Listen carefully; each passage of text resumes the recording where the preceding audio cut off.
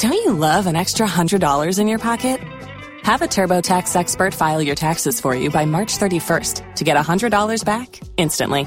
Because no matter what moves you made last year, TurboTax makes them count. That means getting $100 back and 100% accurate taxes only from Intuit TurboTax. Must file by 3/31. Credit only applicable to federal filing fees with TurboTax full service. Offer can be modified or terminated at any time.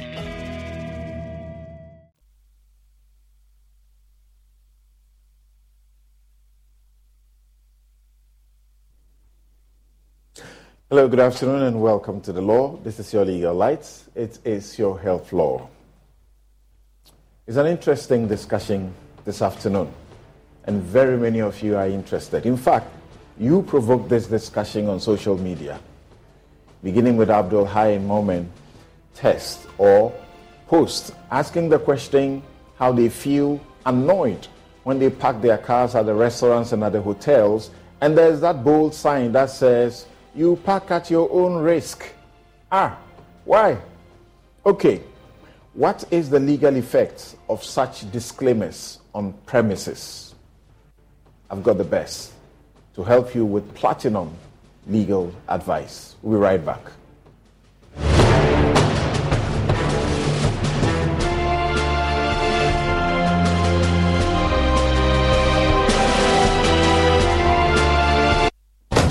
Starting this October 20th to 11th of November, the African Football League. Who is going to be crowned Africa's Champion of Champions and take the lion's share of the 14.4 million prize money?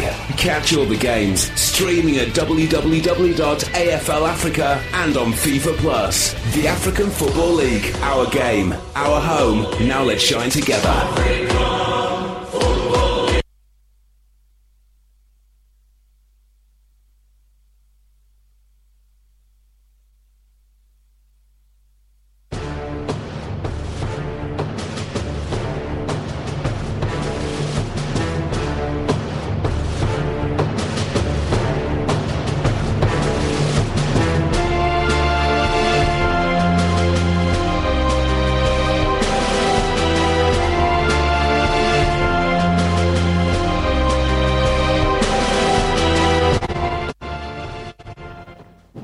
You're welcome back. This is The Law. It's your legal lights. It's your health law. And today, once again, we are privileged to be hosting Atakra and Atakra. Yeah, I mean that. You encountered them, let's say not too long ago, but so long ago. Jude Atakra Tufo and Kweku Atakra Jumo. They are both private legal practitioners. They are lecturers of the law. Jude teaches at the Central University, and Kweku also teaches at the UPSA Law School. And if you remember, they are the authors of this book that is, when we talk about contracts, as in sale of goods, Atakra and Atakra on sale of goods. So, the last time you were here, you told us everything we needed to know about our duties as when we are selling and our duties as buyers when we are buying. And the fact that that is a contract between us, if you are buying, and the seller. You didn't tell us that when we are parking our cars at restaurants or when we are taking a ticket and it says see back, and there are some, implications there, will be affected. So today, that's what we are trying to look at. So let's begin generally, because we're focusing on driving onto the premises of, places. The right place to seek refuge will be occupier's liability. What exactly is that? Jude or Kweku, one of you can take it up. What exactly do you mean, lawyers, when you say occupier's liability? So generally, when we talk about occupier's liability, we are referring to an occupier of premises. And first, we need to understand who an occupier of premises is. That is basically someone who is in physical actual possession, someone who is in control of a particular premises, or someone who has legal control. So, go over that again. Someone who is in physical, actual possession. Physical, actual possession. Where the person is in control. Okay, so of the premises. Of the premises. So the person could be an agent instructed by an owner of the premises. Oh, right. Or someone who has legal ownership. Legal ownership. Of the premises. Of the premises. Yeah, so I'm saying this because there have been instances where the court have actually handed down certain sort of punishments to legal owners when the premises were not actually being controlled by people in actual occupation. Okay. Right. So basically, as an occupier of premises, the law requires that you provide some common duty of care to those who come onto your premises. That is to make sure that the premises are a safe place for those who come. So Ghana, I own a shop or I'm operating a shop. I own a restaurant, I own a hotel, or I'm operating the hotel. Right. I have certain duties towards the people who will come in there. Very well. All right. Yes. So basically in Ghana, let me just put this on record. In Ghana, the laws that regulate this area is basically regulated by the common law. We don't have any specific statute regulating this. But it's also important to, right from this point, we also need to explain that we are looking at the public space and the private space. Right. Because I know that your discussion basically started with the public space. That's right. I'm saying this because I'll eventually make a point, which is basically within the public space, but not within the private space. And so basically, as an occupier, like I was saying, provide safe place for those who come onto your premises. That is a basic duty you need to provide. All right. The common law provided certain categories of people who could come onto their premises, such as an invitee, a licensee, a trespasser, and also someone who was under contract to be on the premises. An invitee. Yes. A licensee. Yes. Then someone under contract. Under contract. Yes. Trespasser. And a trespasser. This is 4 people who can come over there. Over there. These are the the premises. Yes. So this was how the common law looked at it, generally. I'll say, hold on there. Right. So you can see clearly from the beginning that it's going to be a very interesting law class. And all of you who indicated that you are going to be tuning in and listening, start listening and listen well. If there's a premises, a person who has control over the premises or has legal ownership or has actual possession and control of the premises, there are duties that they are supposed to exercise towards the people who will come in there. And there are 4 classes of people who can come in. He has named them. We'll deal with them one by one. Yes, Kweku, what do you have to say? Sort of in addition and in further elaboration of the general point of occupier's liability. Okay, so the concept of occupier's liability, and let me explain it. Let me give just a background insight to it, just for your listeners. Now, when you take a doctor, for any doctor, when you have a patient given to you, there's an obligation imposed on the doctor to exercise due care to ensure that he gives the patients the right and best treatment. The same way with the lawyer. When the lawyer is handed a brief, there's every duty on you to execute the task on that brief with all the diligence, with all the care.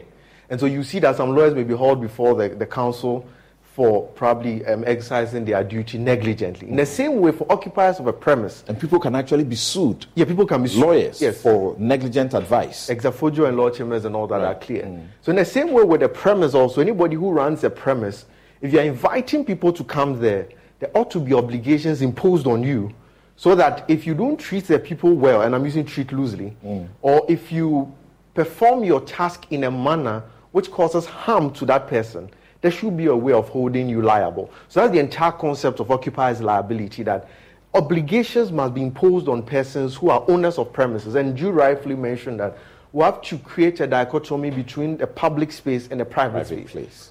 Said that, and your examples you give are all those in the public space, that there should be some obligations placed on the owners of the premise so that when private users use the place, they can be assured of some level of safety. Because it don't make sense that you invite me to come to your place, but you tell me that I can't protect you. And that's where this whole concept of occupier's liability come in. And as, again, he rightfully mentioned, in Ghana, in some jurisdictions, there are specific laws on occupier's liability. So in UK, they have an Occupier's Liability Act of, I think, 1957, with an amendment 84. In Kenya also they have, but Ghana we don't have. So it means that we still rely on the old common law rules, which he mentions. He said common law. You say common law. What's common law? That's the question you're asking, right? So okay, if you take that one. So common law, most often than not, we, of course, they form part of the laws of Ghana under the 1992 Constitution, Article 11 specifically. However, the provision in our Constitution only focuses on received common law. Mm-hmm. The received common law, which basically flows from the laws that had been received as at the time most of the general statutes of the English laws were being applied in Ghana, and the laws that we had also relied on until we passed certain laws. All right. However, when we refer to this particular common law, it doesn't form part of what is in Article 11. Because this particular common law we refer to is in respect of persuasive common law. So that is what we need to understand. Of course, we can say common law is judge-made law. Common law is, there are laws which are based on judicial precedent. Great. But that differentiation must be created. This common law we are referring to has nothing to do with the laws of Ghana. Right. It's a persuasive common law. Great. Yeah. Thank you very much. And just to add, I mean, and basically we are talking of the common law, we are talking of the rules which are applicable in England, which some of them became part of our laws. That's right. But as it stands, they don't have a binding authority, as I was saying, that they are of persuasive effect before our courts. Great. So can we move back to the 4 classes of people? Then we will use that to segue somewhat into the public and private premises. Right. Yes. So as was rightly indicated, so we have those basically subject to contracts, the invitees, then we have the trespassers, and we also have the licensees. So the major problem with the common law was the differentiation between the invitee and the licensee. So for instance, assuming you and I walked into a bank, okay? So I'm probably following you for you to go and cash or withdraw or whatever it is.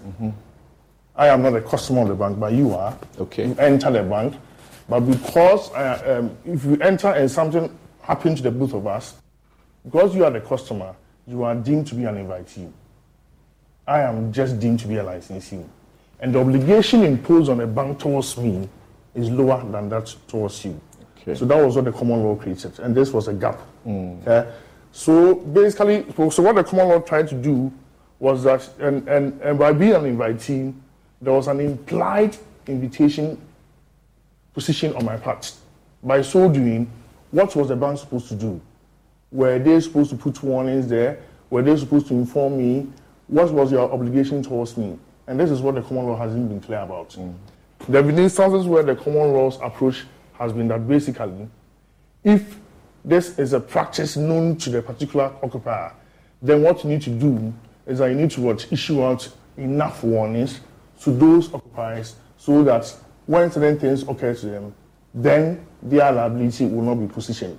Other than that, failure to do so would mean that the occupier would be liable for any damage or any problem that occurs to that particular invitee or licensee. And remember, as explained from the start, the occupier is the one who has the actual fiscal control, possession of the premises, or, like he said, also has legal, as it were, legal ownership of the property. So hotel, restaurant, he just mentioned the bank. In a bank, like you said, when I enter my bank, I am an invitee.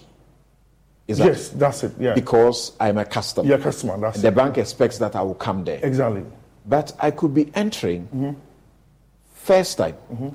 I'm not a customer. That's it. It is naturally expected that I would come into the bank to want to do business. Yes. So I would be a licensee. That's it. And why should the duty of the bank towards me, the customer, be different from the one who just accompanied me there or the one who just entered there? Okay. So now you are introducing the inherent problems in these distinctions. All right. Now let me just go through them to give what they are, like in just layman terms. Right. Now the contractual entrant definitely is a person who has a contract with the occupier of the place. So it could be an employee or it could be somebody who has a contract with the person, so the person can use that premise. Right. Now the confusion comes in usually with the invitee and licensee. Now the invitee is a person, he doesn't necessarily have a contract, but the occupier has a material or financial interest in that person. So he has no contract with the person, yes, but then the occupier has some level of material or financial interest in that person, as opposed to a licensee where he has an implied permission to be there, but the occupier has no financial or material interest in him. So the example Jude gave, you'd have that instance where two people walk into a bank. One is a customer, the other is not a customer. Probably I follow him as my brother. You're right. Now the bank has a financial interest in him because his money is there, or their money is either ways you look at. I love Mondays. And yes, I'm being 100% serious. Why? It's because I'm a Dunkin' Rewards member. And Mondays are better with Dunkin' Rewards. Every Monday this month, Rewards members get a free medium hot or iced coffee with any purchase. Not a member? Join on the Dunkin' app and never miss a deal like this. Dunkin' Rewards. Save them, stack them, use them how you want. America runs on Dunkin'. Limit 1 per member per Monday. Additional charges and terms may apply. Participation may vary. Limited time offer. Right. But for me, they have no interest in me. Now, this category will say that it will want to confer on me the status of a licensee, but confer on him the status of an invitee. Now, touch wood, we enter the bank and something falls on our head equally. The bank's obligation towards him will be that because he's an invitee, the obligations will be different from me, also a human being, just because I do not have any, they don't have any material interest in me. They'll say that I'm a licensee. And that's where the challenge comes in. Okay. For the trespasser, is clear. It's the person who you don't have an authority to be there. So you have some place, they'll indicate that, let's say, nobody should come in here after 6 p.m. Right. If you go there, you are clearly unwelcome, so you are considered as a trespasser. So the challenge you mentioned, for which the occupier has no any responsibility towards you. even not necessarily, because if we go through, you see that with the trespasser, there are still some obligations towards the trespasser.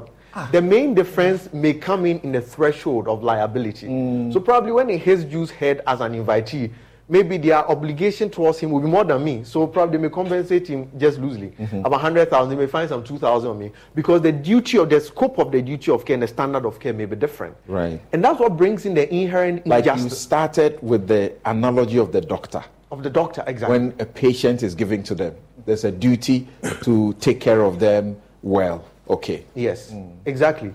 So because he is the darling of the bank, because he's an invitee, the common law will impose that the obligation of the bank towards him is higher than me. And in fact, if you read the common law literature, you would see that for invitees, they say that the occupier must protect him of risk he knows of or ought to know of.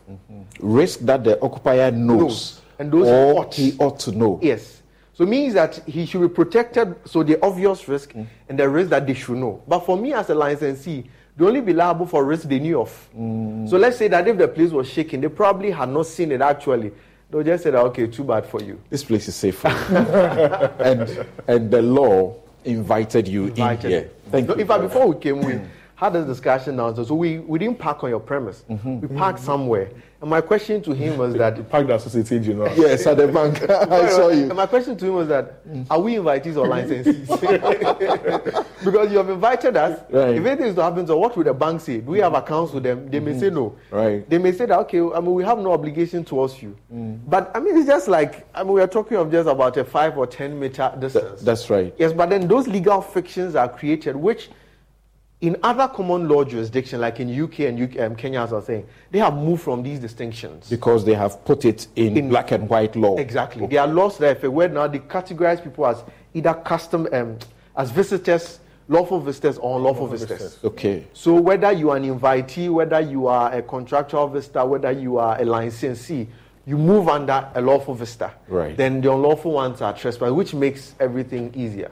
Thank you very much. We are interacting with Atakra, and Atakra, they are responsible for this brilliant work, legal work on Atakra and Atakra on sale of goods. So the first time you came here, and we're going through, the duties of the seller and the buyer. And I told you there was something I caught and I was going to use. I remember. I've actually used it. The end. I've actually used it. I've used it in court, but we are not going to share the fees.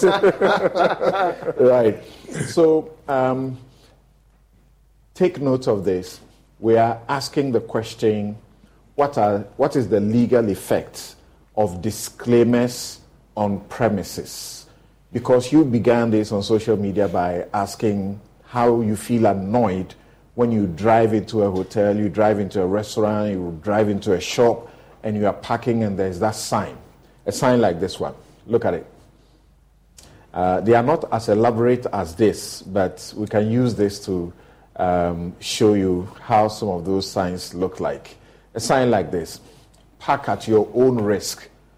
Management will not accept responsibility for any damage, accident, or losses.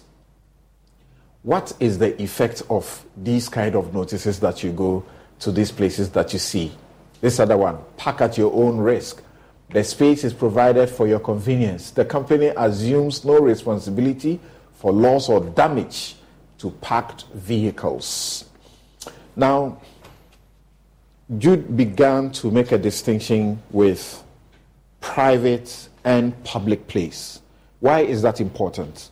I had to make that point because, to an extent, Ghana sort of has provided or made provisions to regulate the area of public space through the Insurance Act of 2021, I think that's 1051 or so, specifically in section 214, where the law requires that, the law actually mandates that public places are mandated to procure an insurance policy for third parties, for damages or losses that may come to them.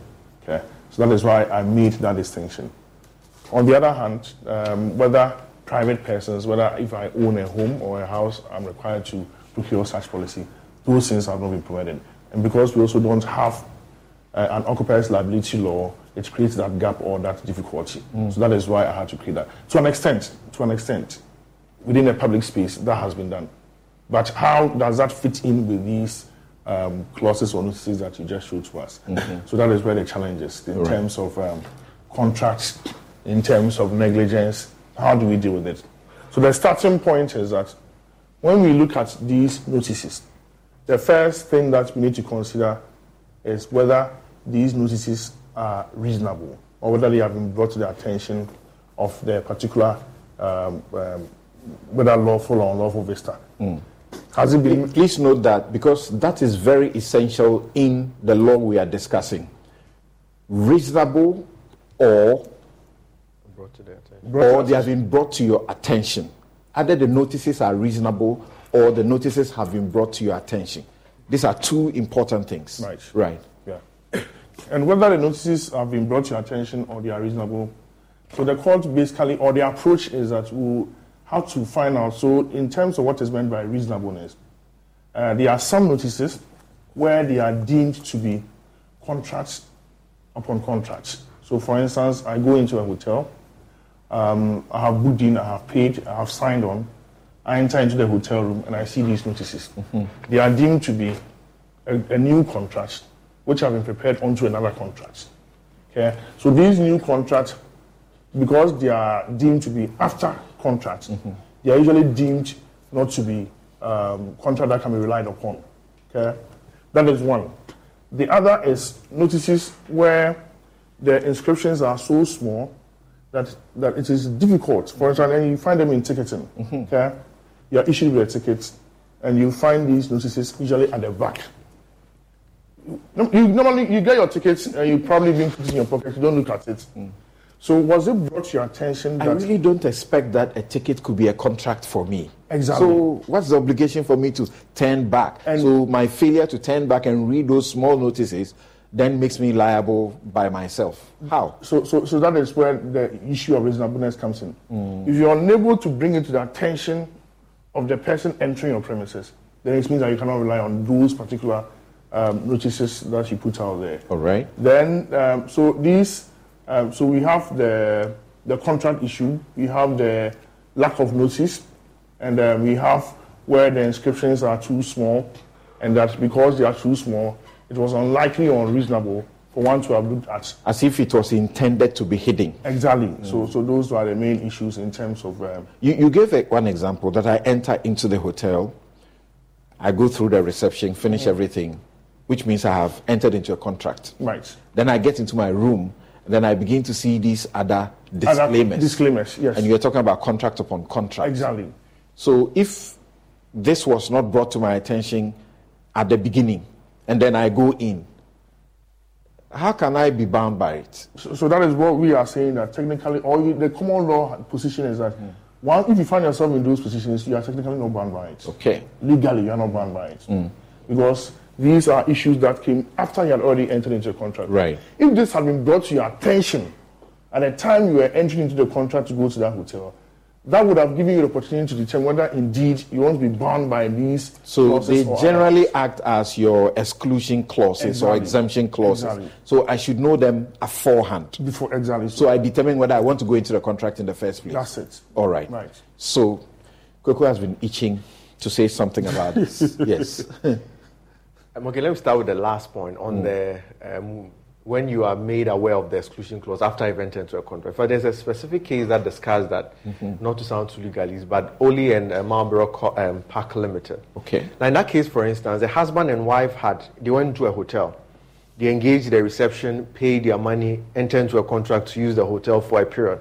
Now, when they entered into the room, they realized that they had been written there was an inscription there saying that all your properties are at your own risk. The hotel bear no liability and all that.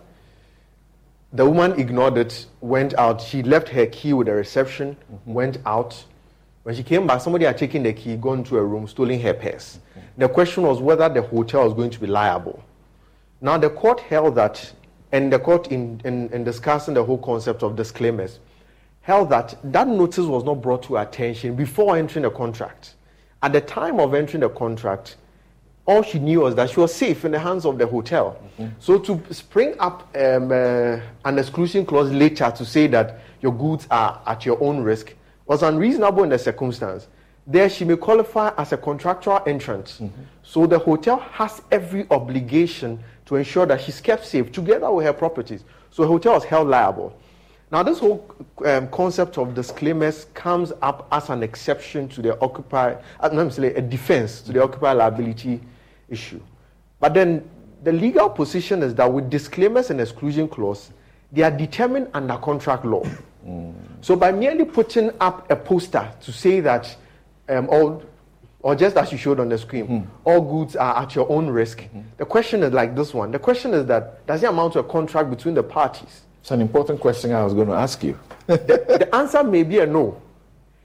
And you see... If not, the answer is a no. Maybe a no. All right. The answer may be a no. And I'm saying that because, you see, that if you look at the trajectory of the common law, they try as much as possible, or the common law try as much as possible not to make the occupier free from liability, especially when you have invited people to come onto your premise, or somebody comes to transact with you. And so, with instances where you would have, say, you purchase a ticket, and you see that it's written at the back of in front that see the back for conditions, and sometimes they are in small print. The court have held that does not amount to a contract, and that does not exclude or exculpate the occupier from liability. In fact, there's a decision, I think Thornton and something by His Lordship Denning, where he said that if the parties or if the occupier wants to put such inscriptions on such ticket, he must bolden it or put in red print and put arrows by the side indicating that take notice of this. So it's to create a situation where the visitor should be aware of that condition and should take a decision whether I want to be bound by this or not. But merely putting an inscription somewhere may not be enough to exculpate the occupier from liability.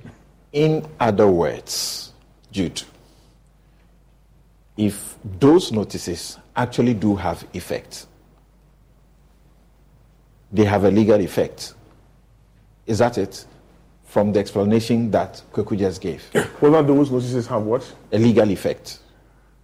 The notices actually have they may have a legal effect depending on... They may have a legal effect depending on the facts of a particular situation. Okay? So Kweku gave an example, or he relied on the case of the Thornton and Shoe Lane parking. There are other instances. Let me just also reference a particular case. Is it Tomlinson versus, is it one of the borough councils in the UK? Where a gentleman went onto a premise, and there was, so he went, it was a park, and there was also a lake by the side, and the position was that, eventually he actually jumped into the shallow part of the lake and injured himself. He brought an action, and the position was whether the park, that is the local authority, was liable or otherwise. The issue before the court was that he entered as a visitor, but there were signs and there were warnings that do not go to this part of the premises. If you do go there, you are going to find yourself, if you don't go to this part of the premises. He went there and injured himself. Right. So the extent to which these notices can become legal or binding is where, for instance, the risk or the problem actually moves from an area where you have been told not to go there to an area where you've been asked to use or go there. So, for instance, if I enter a premises and they tell me not to go to this particular site because they are full of reptiles, okay, and that I should use this particular path. And whilst using the path that I've been given or the path that I've been authorized to use, I find a reptile attacking me, okay? That signboard or that notice cannot be used as a basis to exculpate yourself from liability. So that is basically what it is. So you are looking at the facts and the circumstances. Right. So what has happened in this particular instance? What are the issues involved? Then you can come to the determination whether you can rely on it or otherwise. So from the point where you ended, it would mean that if the occupier made the notice bold enough, obvious enough to me, and I got to the place, I saw it, and then I went ahead, then it means I have accepted the risk the occupier says I'm likely to encounter. I'll not necessarily answer as a yes. And you rightfully pointed out, I'm saying that I kept saying may. Yeah, that's right.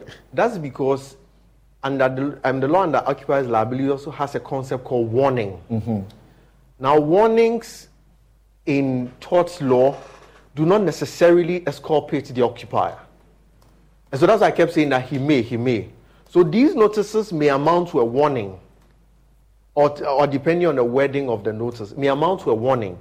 Now, the warning is just, and let me just take us back a little to the classroom just to explain. Now, under occupiers liability, you have to show that the occupier has a duty of care towards you. That's right. You must show that he has breached that duty. That's where we can say there's a liability. Okay. So in this regard, if it's established that you are whether a licensee, an invitee, or a contractual entrant, we establish that he has a duty. Now, whatever happened to you, whether they broke into your car, they stole whatever, it will be a question of whether there's been a breach of that duty. Okay. Now, for he or she, the occupier, must show that there was no breach. Usually, that's where they put up these notices to show that we put up this notice to indicate to you that you're on your own. So the question is that has there been a breach? There are lots of factors the court will take into account. One of it was whether he gave you a warning, of which the warning may not be enough to say that just because they give you a warning, he's off his duty. And that's why I keep saying may. Jude had mentioned and you had confirmed earlier that it must be reasonable. Yes. And it must have been brought to your attention. Yes. And it should not have been brought to your attention after you have entered the premises, but just when you are entering. Yes. Right. Yes. Yes, I'm saying, but they form part of their comprehensive factors. Because for almost every case, also it's treated on its merit. That's right. Because depending, and in fact, the bigger problem comes in with the type of person you are. Let's not forget that. Right. So we are trying to apply a common standard, but the visitor, the licensee. Yes. So the standard may apply to Jude, who may be an invitee in the bank. Same invitee, fact, invitee will be different from me. And that's why I keep saying may. So maybe for him, the warning may be enough to say that there's been a breach. But for me, the warning may not be enough. And that's why I keep emphasizing the fact of a may. So it's a number of factors. In fact, even the amount of money involved in keeping the place safe is a factor to be considered by the court. Because there's a particular case where it was a hotel. I think the visitor was drunk, went onto the window, and he fell off and died. And the question was whether the hotel had been liable. The court, in a sense, looked at how much it's going to cost to make the place safe. So it's determined at just about £8. So looking even at the cost factor, the court held that no, the hotel had been negligent in its obligation keeping the place safe. So a number of factors come in. I mean, this show, I'm not sure will be enough for us to discuss the entirety of it. That's why I keep using the word may on the disclaimers. But the mere fact that the occupier, the hotel, the restaurant, whatever, they have put up a notice saying we are not going to be liable may not be enough. And I shared a story with Jude. There was a case where a person went to a bank.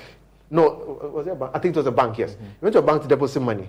Now he parked outside the bank. He didn't park at the banking premise. Now he went into the bank, attempted to deposit money, and they told him to bring something else, I think a particular document. So he went into his car, deposited the money in the car, and left. Went to a place nobody knows. By the time he could come back, somebody had broken into the car.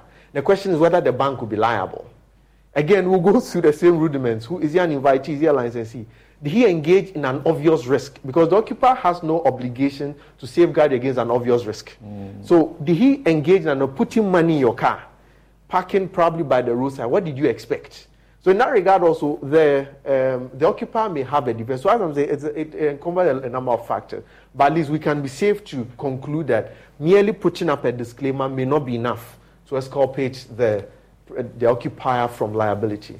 Jude wants to say something. So in fact, just to add that the courts are very strict when it comes to these disclaimers and these warnings and these exclusion clauses, that they try to ensure that whatever it is, especially if you are looking at certain categories of individuals, particularly children, when children are involved, the courts are very strict. Because the argument is that children are less likely to be cautious or careful as compared to young adults and also, how do you call it? And also children who are probably up to the age of 18. Okay, so the court normally use the expression when there is an obvious allurement within a premises, which are likely to induce children to go to those premises. We expect you to take extra care in addressing those issues to prevent children from getting into these premises.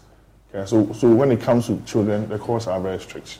Okay. You're still here on the law. It's your legal lights. It's your health law. We are looking at occupiers' liability, legal effect of disclaimers on premises.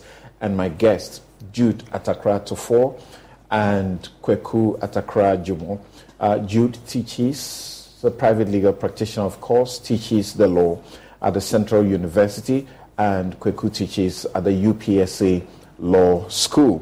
The two of them together authored this book, Atakra and Atakra on Sale of Goods, which we shared important portions with you the last time. And just a while ago, I confessed that I have used a portion of it to make money. And which money I'm not sharing with them. Anyway, okay. I'm going to open the phone lines shortly, but I'm coming to them to see if they can get a lot more closer to tell me when can I say, they have said it in many ways, but for your purpose, when can I say, I have come to your premises, this has happened. You say, I park my car at my own risk, but something has happened and I still insist that you must be responsible. When can I say that? And when will they say that I won't get anything if I park my car at your premises? Beyond cars, we have said a few other things. Emmanuel Hovik Posu, thank you very much. He sends us a message. First, he says, as always, very good topic, legal effect of disclaimers on premises. Thank you, Emmanuel, of the rent control. And you have also been an outstanding guest when it comes to talking about rents and what we can or cannot do. So the phone lines, as you can see on your screens now, are activated. 0302211691. Call with your questions, and if there are comments, they must be very brief. Right. So maybe I start with you. Start with you. Okay, maybe I start with you. So someone is listening now. He said all of the good stuff, and he's hearing the may. It depends on case-by-case situations and so on. a good number of law students and lawyers are also watching. They have a good understanding of everything that has happened from the way you have taught them. But the person who is not a lawyer, who is thinking, so when will I be able to take the occupier on, the restaurant owner or the hotel owner on or the shop owner on, after I park my car, or the bank, after I park my car and go inside, come back and my car has been broken into? Despite the sign, you park at your own risk. Right. So there are two levels to this. One, because I earlier mentioned that we have made provision for public. In fact, the law actually makes provision for certain commercial entities, like the banks, the shops, filling stations, to actually procure an insurance policy. So on grounds of insurance, that is one arm that you could also claim for any on grounds of insurance. On grounds of insurance. Hold on there. Evans, you're calling us from Tamale. Let's hear you. Did I lose Evans? Okay, I lost Evans, but there's someone else's line that is beeping. Keep calling. So one on grounds of insurance. Under the public liability policy. That requires that for public places, you are mandated to procure an insurance policy. In fact, if you look in the second schedule, it actually indicates the type of institutions. I don't think it's exhaustive anyway, but I'm sure there are more. So the owner, those occupiers, must have insurance so that you will benefit from that insurance. Exactly. That's it, against third-party losses or damages. The second arm is basically why we are here, which we have been discussing. Right. And again, in terms of the second arm, where you have these notices, the extent to which they may apply, like we've already pointed out, must be in contract. Okay? And if the notices are up there, the extent to which you can rely on is whether the notices themselves are reasonable. Hello. Just a minute. Yes, who is this and where are you calling from? What's the name? Vincent. Okay, Vincent. Let's hear you, Vincent. Yeah. I'm coming from Accra. Go ahead, Vincent. Yeah. I want to know something. I am interested in the whole case.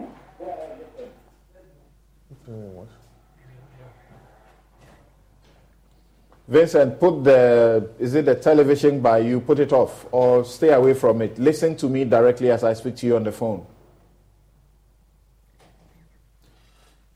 Vincent, let's hear your question. I am doing that.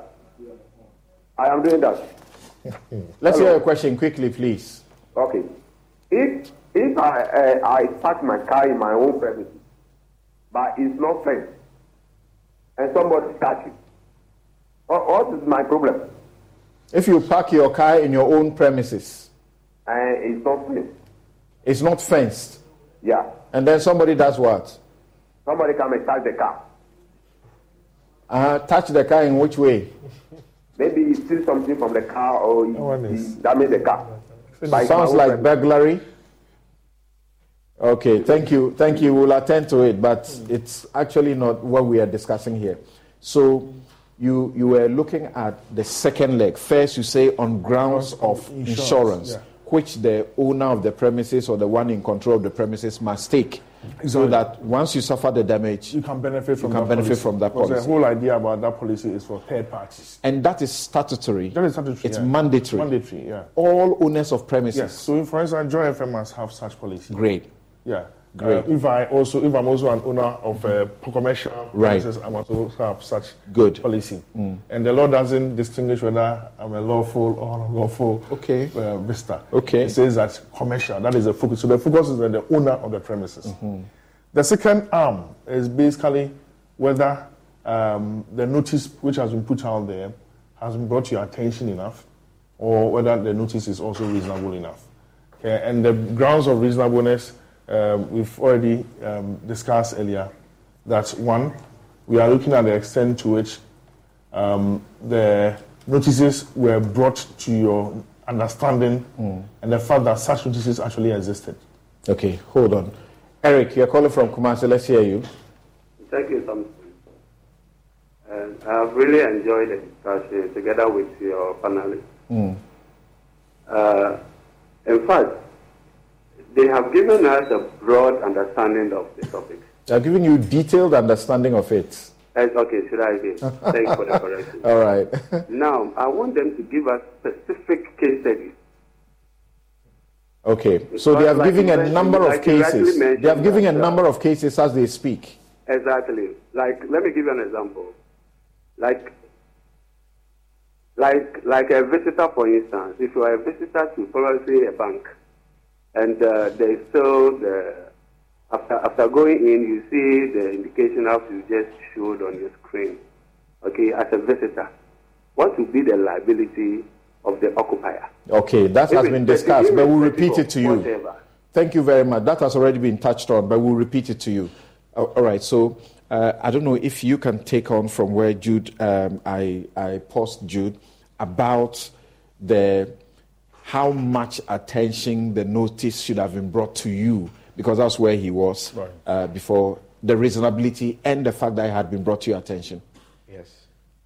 So we had mentioned earlier that at least the notice should have brought to your attention before you enter into the contract with the party. And I mentioned the Taunton case, which indicates that not merely saying that it's in a document, but the occupier should take active steps to bring it to your attention. So if it's in a contract, it's not merely by saying that I signed a contract. You should have pointed me to that portion and say that we have indicated that we are not going to be bound by any liability if any property of yours gets lost. The occupier has a duty to make me aware, actually. You are emphasizing contracts. So there must be a contract before I can claim that there's a breach of something before you will now be liable. I'm driving into, a shop, and it says you park here at your own risk, and I park there. There's no contract. Is there a contract? There's none. And that's why we're saying that. So merely putting up that disclaimer may not be enough for the occupier to say that he had put you on notice and that he's not liable. The ones the law recognizes are those disclaimers which are put in a contract. And not merely the one put at a car park saying that we are not liable. Because, as I said, the liability will be determined from the duty of care, the breach. So all the factors will be considered. The notice they put there may only amount to, as I mentioned earlier, a warning, which would be just one of the factors to determine whether the owner of the premise is liable or not. But that is not absolute in itself. Thank you. Hello, Abbas. You're calling from Tema. Let's hear your question. Okay. What I just want to contribute is that, you see, sometimes it's not about, it's like there should be a security. If you park your car, that person will walk to you and then tell you, this is how the situation is. Are you getting it? Because if you put this notice board there, it's like you are giving the criminals advantage to do bad things. Are you getting it? Because they know all the things back there, no one is monitoring it and no one is taking care of it.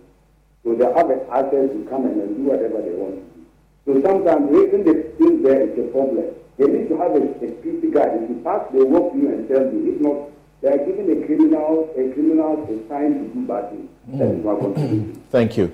So why, in the first place, do we hire security or guards to guard these areas? That's a good question. You have a security there and you still put there, you park at your own risk. And once I'm getting there is the security who is actively, or sometimes they are actually, maybe there are a number of restaurants or shops, people are actually luring you, enticing you to come and park at their end so you can enter to your place. You see, and the comment made by the last speaker is quite instructive. And because, you see, and if we go to the only case I discussed earlier, most likely the person who went into the woman's room to steal her purse was somebody who was working from the hotel. Now, because they might have indicated that we are not liable, that's what Abbas was trying to say, that you are encouraging people to take advantage of the system. So I know that even if somebody in there steals a property, by that disclaimer, we are not liable. And that, I think, even from a public perspective, public policy perspective, is not healthy. So, one, we don't have an express legislation. That's why we are having this back and forth, because we have to rely on case law, which are persuasive. I'll take my final call. And this will be the very final person speaking to us. Musa, you're calling from Kwawu. Let's hear you. Kumbungu, let's hear you. Yeah, Please, I want to say that those institutions may be the approach to just putting up those notices. Because you expect me to either work from where and come to your institution to transact business. So my view is that there should be a law that will just outrightly reject those warnings or whatever we call it. Because it's a lazy approach. You know, I may either ride or bring a vehicle to the premises, and it is your duty to provide space for me by way of convenience. So all right. I don't know. Thank you. What it should be. Thank you, but be careful. You also have a duty and an obligation, as they have explained, to be careful. You must also take certain steps to make sure that you are helping to protect yourself. Right. Okay, so that will be our last call. And we're talking about what's the use of, employing security. Right. So if I came to this premises and say something happened, fire, maybe there was a flood, is the occupier still responsible? So who you came here? Yeah, I came, parked my car there, came in here, and then there was fire. And then the thing, is bent. Or there was heavy rain, and then there was flood, and it took my vehicle away, or took my belongings away. We'll look at everything in perspective. We'll start from what was said earlier on, right? Which is that first and foremost, did you comply with law? Then number two, as an occupier, was the necessary environment made safe for me? And that is where we would also look at all the factors that we have. The occupier's duty of care to you either the visitors, as in the invitee and the licensee. Yeah. Whether I was provided in a necessary safe environment. Yeah. So, okay. But if that was, I'm sure most likely to be a force majeure. And that's if all the necessary care had been taken. Unless you have a huge flood, it probably washed away everybody's car. Maybe a force majeure. But then it doesn't take away the fact that you have a duty to take. And you see, the point must also be made. You are making a point whether the notice should be made ahead of time. Now imagine, Samson, in coming for this program, imagine you had told us that, I'm inviting you for my show, but know that all your properties are at your own risk. Your car, I'm not sure I would have come. Right. Because we would have thought, okay, if I'm coming to a place where my car is not going to be, there's no safety assured of my car, my gadgets, I might as well just stay in the house. But most likely and reasonably, nobody will inform them ahead of time that come, but know that all your properties are not insured. That's what I mentioned earlier, where you have been giving that warning sort of, and you still come. Then you have accepted the risk. Like you say, a voluntary non-fit injury. You have contributed to your own thing. Yes, to that extent, if they told you beforehand, even before you came down, look, when you come, you're on your own. Here, we don't protect anything. For that, I think it's quite clear, because under the voluntary non-fit injury, you'd have appreciated the nature of the risk and the consequence of that risk. So I still say that, notwithstanding, I think that the utility of being on your show is bigger than even my gadget or my products. Then that is fine. You might have. Imagine how many businesses would like to say so. Exactly. Such a thing to potential clients. Everybody wants to be in business. Thank you very much. If you have a word to say for us to close, please, let's hear that. So what I will say is that I think it's about time we need to move away from the common law. Right. And try and formulate and develop laws on this particular area, especially to add on to the insurance policy bit. Because even with that, it is not too express enough to deal with these specific notices. And once we have regulation or law that would categorize on the levels of people, whether lawful or unlawful, and the kind of protection that can be offered them in terms of the duty that can also be provided, in addition to what is already there with respect to the Insurance Act. I think that would help. Yeah. Thank you very much. I hope our lawmakers and particularly the executive is taking note, because it's important. Public law, useful to help your citizens. Yes, Jude. Kweku. Well, I would say, as a last word, that I would add my voice to the call for there's a need to have an Occupiers Liability Act. Because you see, we are having this whole confusion because the invitee, the licensee, the trespasser, the contractual entrance, it's quite confusing. And in fact, I mean, everybody here has read law before. Almost every student, when you give them a question even on to distinguish between an invitee and licensee, in practice, it's not too clear. Mm-hmm. And so, and it doesn't make sense. Two people enter into a place. The same harm is occasioned to them. Now we are trying to tell who is who so that we know who. It doesn't make sense. And most countries, even the UK, we follow them. They've moved from that position long ago. Kenya and the rest, they all have moved from it. So I think that there's a need for us to have an Occupiers Liability Act which will detail or tell us who is a visitor, how a visitor should be treated. And also with this issue of disclaimer, we clearly indicate what the effect of a disclaimer is.